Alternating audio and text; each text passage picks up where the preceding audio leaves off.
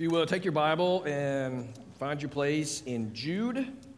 It's a little bitty epistle right in front of Revelation. So go to the end of your Bible and go left a little bit, and then put a finger there, and then look at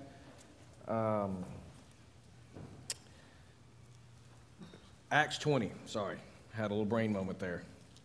Acts chapter 20, and Jude is where we're going to be this morning.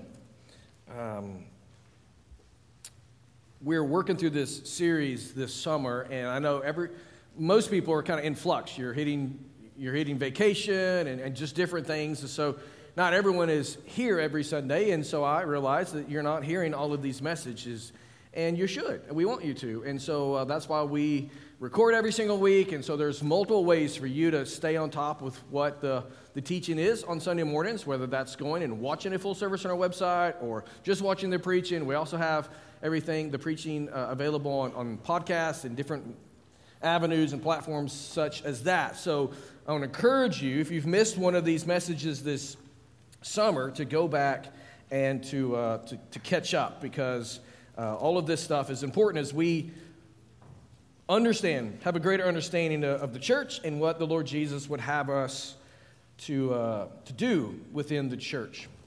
Speaking of church,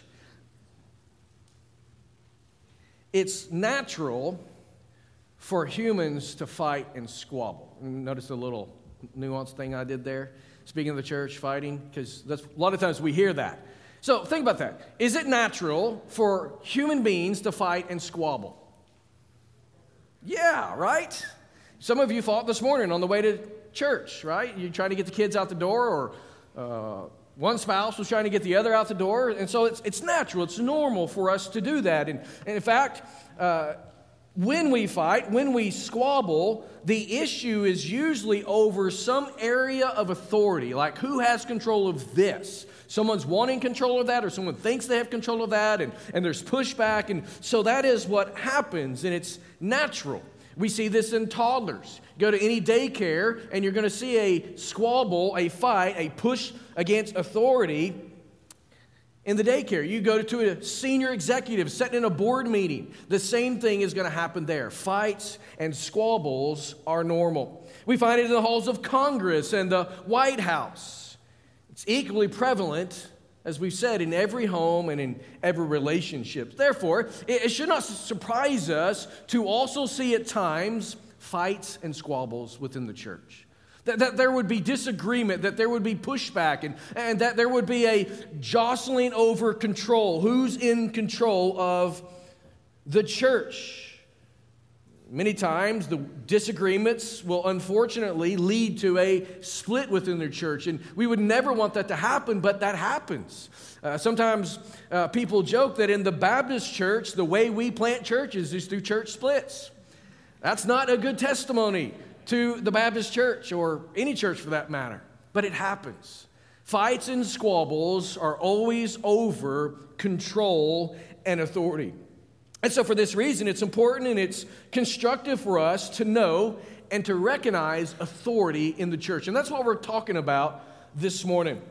You know, my wife loves to point out one aspect of God, and that is that He is a God of order. He's not the God of chaos. He's not the God of disorder. He's the God of order. We see it in creation. We see it all throughout the Word of God, that God is a God of order. His creation is orderly. He has given a pattern there, and He's constructed and formed the church in a likewise manner. Today, as we're continuing this series on the church, or talking about in the church, really a sermon series on the doctrine of ecclesiology, we've already touched on 4 areas. We've talked about mission, we've talked about membership, we've talked about attendance, and last Sunday we talked about discipline in the church. This morning we're going to add to that, and we're going to talk about authority. You see, the Bible's going to remind us that Jesus is Lord over His local church, and He's authorized different offices for different things.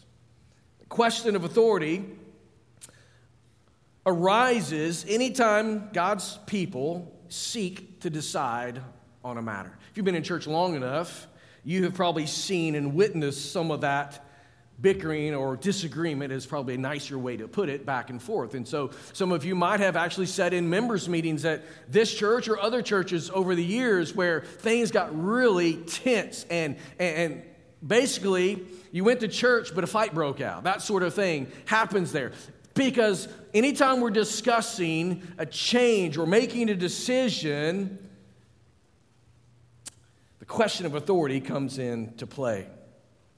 There's all kinds of questions out there for us to wrestle with. There's all kinds of decisions out there for us to make. So the question comes down to who is supposed to make the decisions in the church? Because in reality, this is a real struggle as we're seeking to live and to be at peace with one another, as we're seeking to preserve the unity within the church. Let me give you two quick thoughts to note before we look into what the Bible has to say about authority. First of all is this: denominations and theological traditions will give different answers to the question that we're asking. Who's in charge of the church? You go to any denomination, they're going to give you a slightly different answer. Presbyterians are going to say the elders are in charge.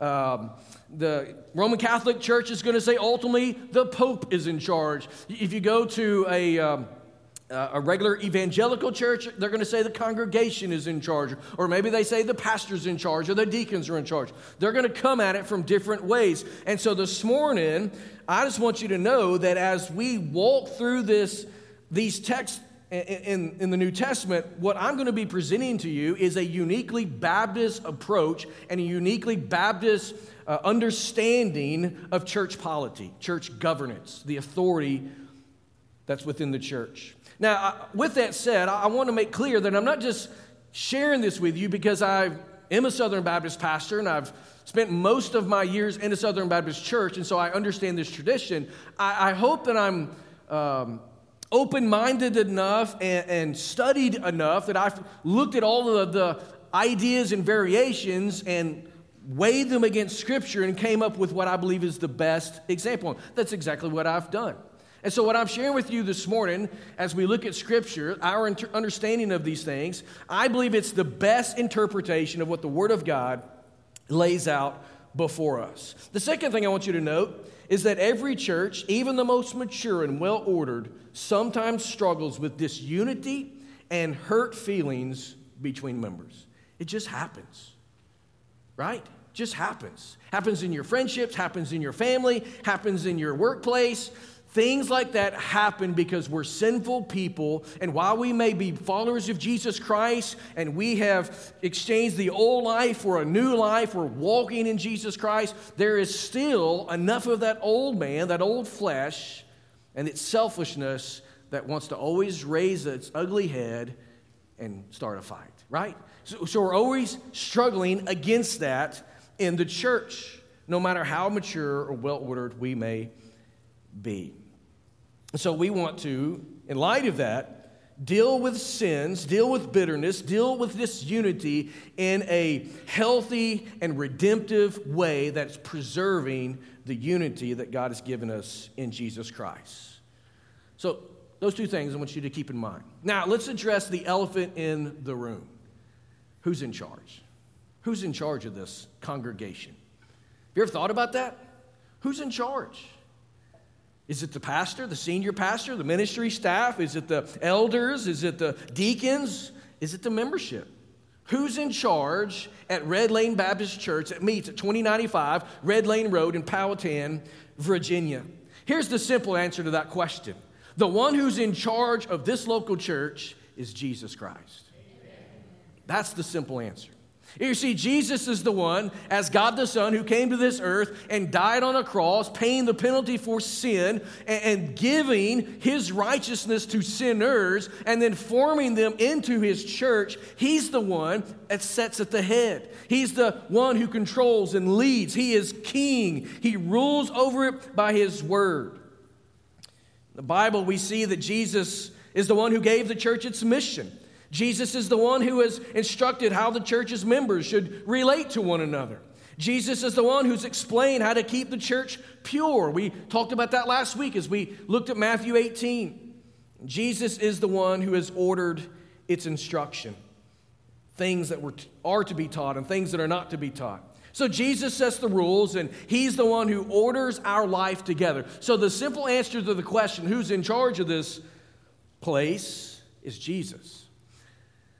Now, that's the Bible study, Sunday school answer, right? We agree. I heard a roaring amen when I made that statement earlier. We agree that Jesus is in charge, but pragmatically on a day-to-day basis, on the functional level, the answer to that question is a little bit more complex. So who's in charge of the church? Because Jesus, as we're going to see, has authorized different offices for different things. So seeking to answer this question of who's in charge, we have to first ask a question that says, in charge of what? Who's in charge of what?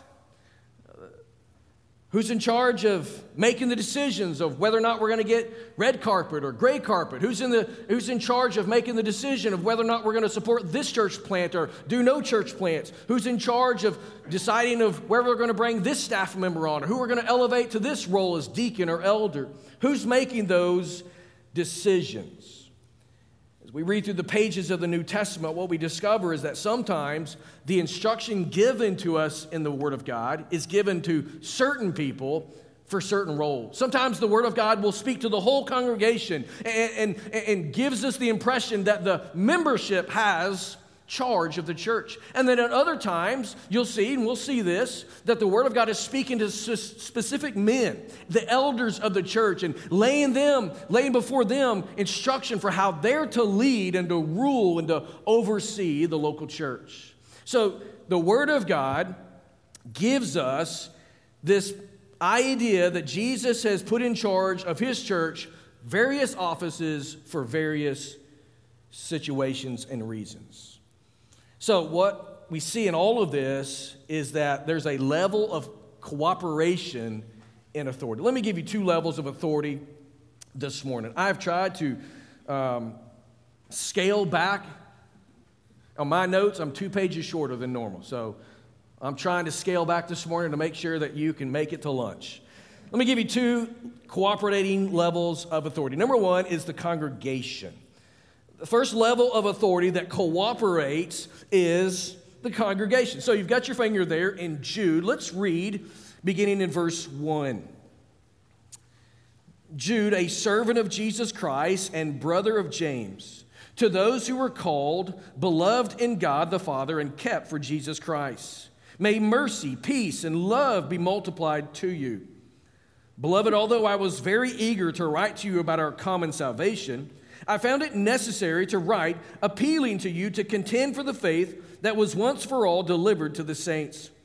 For certain people have crept in unnoticed, who long ago were designated for this condemnation, ungodly people who pervert the grace of our God into sensuality and deny our only Master and Lord, Jesus Christ. Skip down to verse 17. But you must remember, beloved, the predictions of the apostles of our Lord Jesus Christ. They said to you, in the last time there will be scoffers, following their own ungodly passions.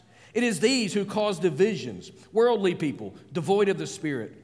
But you, beloved, building yourselves up in your most holy faith and praying in the Holy Spirit, keep yourselves in the love of God, waiting for the mercy of our Lord Jesus Christ that leads to eternal life. And have mercy on those who doubt. Save others by snatching them out of the fire. To others, show mercy with fear, hating even the garment stained by the flesh. Now, what's going on here in this letter? What's Jude saying? First, we see here in the first 4 verses that Judas is calling, or Jude, I should say, not Judas. Jude is calling for the local church to contend for the faith and warns them of the danger coming from within their membership. Did you catch that? That they're saying that people have snuck in unnoticed. So he's warning them of this danger coming from within their membership as certain people are perverting the gospel. Then in verses 5 through 16, verses which we did not read, he provides a history of this apostasy. He goes back through the lineage and the history of Israel, God's people, and he talks about the apostasy, showcasing rebellion among the professing people and God's subsequent judgment against them. Says they participated in Korah's rebellion. If you know that story, what happened in Korah's rebellion, as they stood against Moses, the ground opened and swallowed them up. So their rebellion against authority was met with the judgment of God as they were sunk in the earth. That's what's happening in the church. And we read in verses 17 through 23, there he reminds us of the protections that come from guarding the gospel.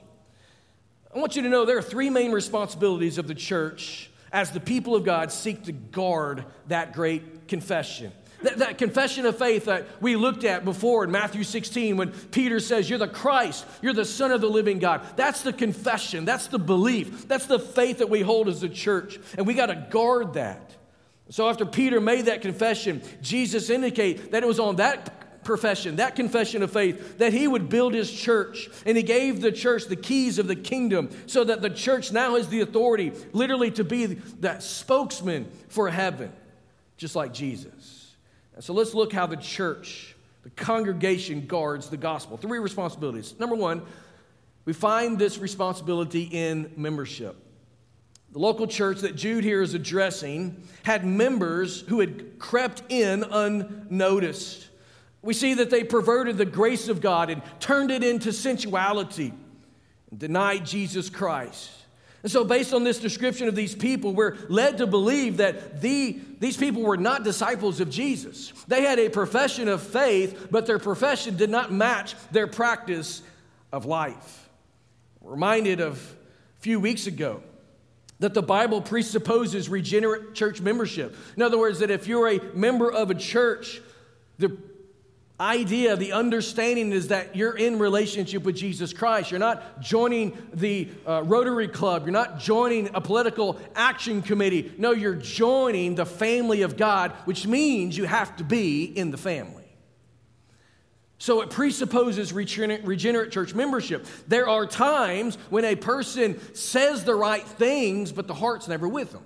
So that must have been the case here with the church that Jude is addressing and the situation there. So a church member who has turned from his or her sin, turned to Christ in faith, repented and received forgiveness of sin and new life, that is a person who is a candidate for membership in the local church. And the church has the responsibility of guarding the gospel by defending the church door. Now, this morning as you came in, I don't think you saw a guard there, with an M4 strapped across the chest and body armor and kind of stood there all buff and scary. You didn't see that as you came this morning, right? We're very sneaky. We hit them. But they're there. I'm kidding. I'm trying to understand my context in Powhatan. When I talk about guarding the door, we're talking about membership. We're not talking about who can come. All are welcome to come and worship with us and among us. But to join this family of faith, you have to first come into relationship with Jesus Christ. And so that's why we must take membership so seriously. That's why we stressed it so strongly a few weeks ago. That's why we talked about discipline last week, and we're going to get to that in just a moment again. But the church has the responsibility of guarding the gospel by defending the door into the church. Church is the one that affirms the person's profession of faith. We do that through baptism and membership. And then the congregation works together to care for and disciple its members. So the first responsibility of the congregation is membership. The second responsibility is that of discipline. The discipline structure that's laid out there in Matthew 18 provides us as a church with a blueprint for guarding the gospel, but not allowing sin to take root and to spread. Right? Jesus says, hey, if a brother has sinned against you, go to him. Talk about the situation. Call him to repentance and faith. And if he doesn't repent, then take a brother or two brothers with you. If they're still not, move it up the chain. Finally, you get to the whole church dealing with it. What's the point in all this? It's redemptive and transformative for that individual, but it's also guarding the church. Because you don't want the sin in one brother's life to spread to others' lives and ruin the whole church and the testimony of the church. So Jude's appeal here to be built up in faith, prayer, and love for God in verse 20 and 21 highlights this idea of discipline as a responsibility in the congregation. So this church has the responsibility of guarding the gospel through discipline. So when a brother or sister refuses to sin, the church, listen, is duty bound to lovingly pursue that individual with a call to repentance. And moving on up, if there's still no repentance, then we remove membership and the Lord's Supper from that individual. And the goal is always repentance and restoration. So that's a second responsibility of the congregation, that of discipline. Thirdly, it's doctrine. The church is responsible for defining what it believes the Bible teaches and hold one another to that standard. You see, as a church, we have a connections class, and if you want to join us as a member, you have to go through that class. Why?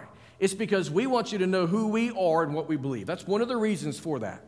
And that's a great opportunity for you to learn and ask questions and really get an understanding of what our doctrine is, what is our theology, what is our practice. It's important that we know those things because everyone has an interpretation of the Bible. And this is what happens in the life of a church. I could look out here and I could just begin to tell, or not really tell stories, but I could begin to paint the picture of the multiplicity of backgrounds you have religiously. You're coming from Catholic background, you're coming from Anglican background, you're coming from Episcopalian background, you're coming from Independent Baptist background, Assembly of God background. Some of you are coming from just stark secularist, atheist type background. And so if we took all those strains and put them in here and just kind of churned it up, what do we have? Someone said a mess, I think is what I heard. Yeah, kind of be a mess. So we got to know, really what happens is our doctrine would continually be shifting by who's in the church at that point. So we have to understand what it is that we believe the Bible teaches and hold one another to that standard. So the church is responsible for its doctrine. And it carries out this duty primarily by appointing pastors and elders. That's a slash between the two, who will teach the Bible faithfully. That's why elders and ministry staff are so important in the life of the church. And then with that, when an elder or a teacher in the church begins to teach something that's not within the doctrine of the church, it is the responsibility of the congregation to step in and remove that teacher elder because that person has transgressed the doctrine of the church. So you're preserving and guarding the gospel in that. So the church guards the gospel by overseeing its doctrine. Jude here in verse 3 asserts that they contend for the faith that was once for all delivered to the saints. So, congregation is given authority over these three areas. As you read through the Bible, you see that it says much about leadership in the local church.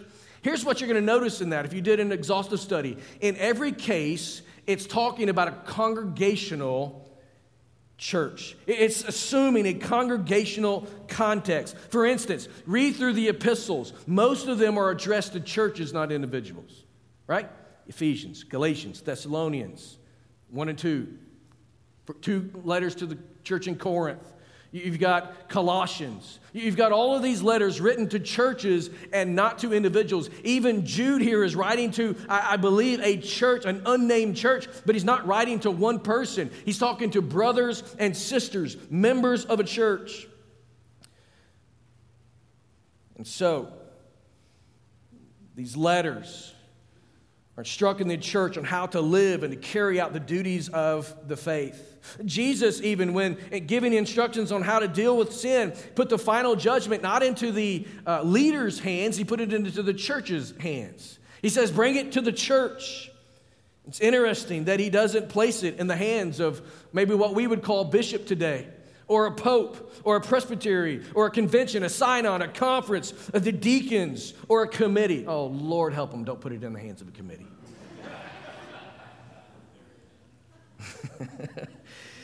Place the authority in the church.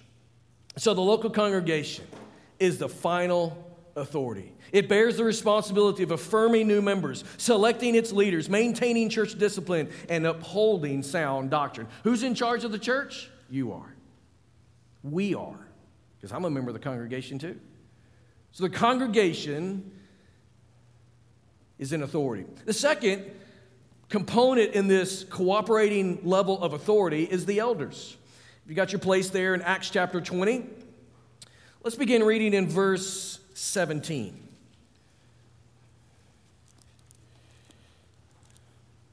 Now, from Miletus, he, that's Paul, sent to Ephesus and called the elders of the church to come to him.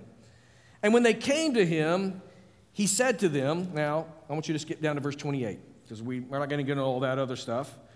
It's not pertinent to what we're looking at, this morning. Verse 28, he says to them, pay careful attention to yourselves and to all the flock, in which the Holy Spirit has made you overseers to care for the church of God, which he obtained with his own blood.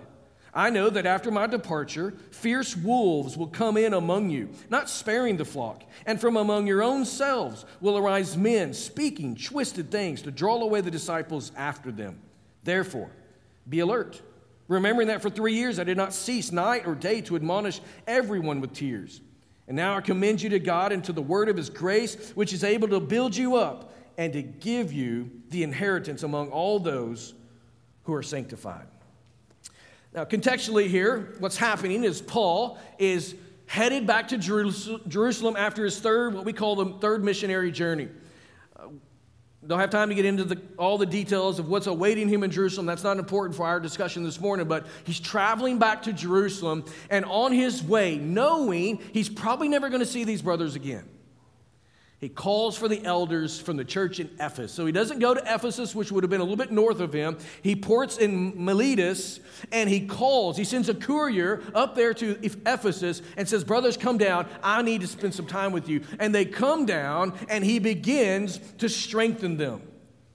He spoke of a very real danger to the church, one in which they were to guard the church against. Therefore, what we see here, like the congregation authority, the elders are responsible for guarding the gospel. He says, when I depart, there will come fierce wolves who are going to prey on the sheep, so guard against that. So how does an elder guard against the wolves? 3 responsibilities. Number 1, teach the word. Teach the word. See, the primary thing that distinguishes elders from the rest of the congregation and deacons is that component right there, teaching. Teaching.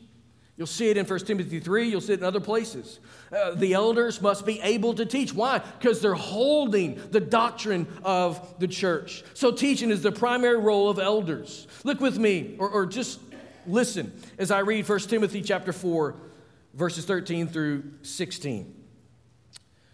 Paul says this to Timothy.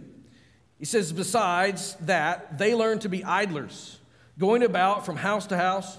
That's chapter 5, sorry. I was like, that doesn't sound right. The lights on my Bible make very difficult to read. That's why a lot of times I step out here so I can turn it up, and I don't see all the little creases in my Bible. So that's my excuse for missing the chapter. Verse 13. Until I come, he says, devote yourselves to the public reading of Scripture, to exhortation, to teaching.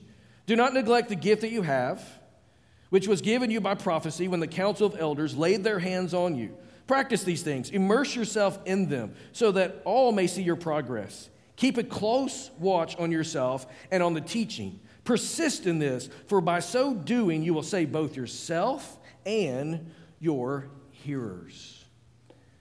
Did you notice how many times he mentioned teaching when he's given this last instruction to Timothy? So in addition to teaching the word to the church, elders are to protect the church from false teaching. So we're to teach the word and we're to guard the church against false teaching. This was Paul's point to these Ephesian elders back in Acts chapter 20. He warned them of the dangers of false doctrine. So elders guard the church, guard the gospel in the church by faithfully teaching the word. Secondly, they model obedience to the word. Here's a good life principle. Practice always follows one's principles. Think about that. What you say you believe, you only believe if you practice. So if you say, man, I believe the word of God, but you never obey it, you do not believe the word of God.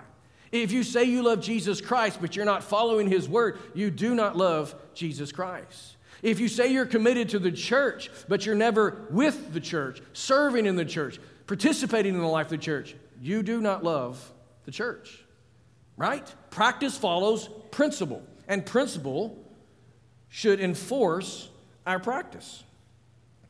So the wolves that he speaks of in Acts 20 and the twisted things that he warns against they were to model something different than. They were to model obedience to the word when those who were twisting and preying on the church would give them a different perspective, a different look. Go back to Jude's case here. The ungodly people, he says, had perverted the grace of God into sensuality. And so what we see in the Bible's teaching on elders is that elders have to be different. The reason there's such a lengthy description of the qualifications for both elders and deacons is because there should be some modeling in the lives of those who are leading that others can look at and say, that's the way I need to be. If I'm going to be like Jesus, I've got to follow what that guy's doing, right? What did Paul say? Follow me as I follow Christ. So it's not a worship of the individual, but it's an emulation because you see something of Jesus in them and you want to emulate it and model it in your own life. And so our teaching is affirmed by our practice, that is, of elders. So for this reason, think about the list of qualifications in 1 Timothy chapter 3, verses 1 through 7. Maybe you're familiar with that. If you read through those things, what's the one thing that stands out the most? I would say how practical they are, right? Oversees his house well, loves his wife well. I'm using my own interpretation of it, right? My own hermeneutic here. Not a drunkard, financially responsible, not violent, not given to rage. Just common things that should be characteristic of anyone who names the name of Jesus as Lord and Savior. So elders are supposed to be good examples for the church to look at and to emulate. So if you want elders who are going to lead you into truth and help you stay close to Jesus, then you're going to need to have elders that model obedience to the Word of God. Third responsibility is that they give oversight to the church. Listen again to Acts 20, verse 28. Paul says, "Pay careful attention to yourselves and to all the flock in which the Holy Spirit has made you overseers to care for the church of God." 1 Timothy 5:17, Paul says, "Let the elders who rule well, be considered worthy of double honor, especially those who labor in preaching and teaching." Hebrews 13:17 says, "Obey your leaders and submit to them, for they're keeping watch over your souls, as those who will have to give an account. Let them do this with joy, not with groaning, for that would be of no advantage to you." These passages and others, what do they tell us about elders? They tell us that the elders oversee the affairs of the church. So who's in charge? The congregation's in charge. Who's in charge? The elders are in charge. So we as a church back in 2015, in June of 2015, moved or officially adopted the polity that we now have, where we have a plurality of elders that serve as the leaders of our church. The congregation affirmed that, and the congregation is the one that affirms our elders. But the elders carry out in many ways the day-to-day operations and the needs of the church, working through the staff, working through deacons, working through ministry teams. But the elders are guarding the gospel by giving oversight to the church. And all of this authority is to be carried out in an orderly fashion, as some of it is seated in the leadership of the congregation to shepherd the flock, as well as in the elders. But ultimately, it's the congregation that makes the decisions. It's the congregation and not the pastors and elders. It's not the deacons. It's not the staff. It's not committees or small group leaders or ministry team leaders. The congregation always has the final say. And so leadership in the body ought to work together. You think about this, you might say, well, this is nothing more than a democratic body. I'd say it's not a democratic body. Then you might go to the other extreme and say, well, this is nothing more than an aristocracy. I'd say it's not that at all. It's not a dictatorship. No, what happens here is you have elders that are leading as leaders, but they're submitting themselves to the congregation, and you have a congregation that's submitting themselves to the leadership of the leaders. Is that not how the Christian life is to be lived on all fronts? In a few weeks, Steve is going to be preaching, and he's going to be talking about how we can love one another in the church. He's going to more likely deal with a number of one another clauses that we see throughout the New Testament. And one of those is we must submit to one another. And that's the authority that comes. Congregation and elders working together to bring order and strength to the church, guarding the gospel. If you want to know the polity, what it's called that we practice here at Red Lane, it's called elder-led congregationalism. I know that will go right over your head. Probably don't care about that. But that's what it's called. The elders are leading, and the congregation is affirming. This is my third church to pastor as a senior pastor. I've been on staff in many other churches over the years. I've seen my fair share of bad members' meetings. In those churches, we called them business meetings because that's really all that's all they really wanted to do is just talk business. It wasn't a whole lot about ministry. And so I've sat in those meetings as the senior pastor and wondered. I remember on a number of occasions, one particular church, people coming in for a members meeting, and it always made me uncomfortable when I had no idea who they were, right? You guys probably know what I'm talking about. You're like, where did these people come from? And I'd ask them, like, who is that? They'd be, oh, that's Joe Blow and his wife, yeah. They're members here. They've been members here since 1943. They hadn't darkened the door since 1977, but they're here tonight. And so I'm thinking, well, I guess I need to pack my bags and my family's moving on because I'm getting canned tonight. But it never happened. But I've sat through those meetings. I've sat through those times in the church where it was a fight. It was a struggle over who is in charge. Maybe you've sat in those meetings as well. And you've seen that sad stain that's just a blight on the testimony of the local church, the name it gives you in the community. If we're honest this morning, Red Lane has had some of that history over the years. We're 177 or so years old. You're going to have some of that over the years. I remember when I came almost 8 years ago, we didn't have the greatest name in the community. Here's what I found out when I first came. They either had no idea anything about Red Lane Baptist or it was negative. There wasn't a lot of positive that I would find. That's not the case anymore. You see, we've changed. We've evolved. I'm not saying anything bad about what was in the past. We just went through a rough season as a church there, and we didn't have the greatest name, but now we do. Why is it? It's because I believe we have the right authority. Our congregation knows the Bible, believes the Bible, and seeks to practice the Bible, and our leadership are doing the same thing. And we're working in harmony. You see, I have no ill will toward any of y'all, right? As one of the elders in our church, and I think I can speak on behalf of our other elders. We love our congregation, we believe in our congregation, and we trust our congregation. And I think you guys do the same thing for us. What does that do for us? It makes us unified and healthy, and that just breeds life, and the community can see it. But in all honesty, to disagree is to be human.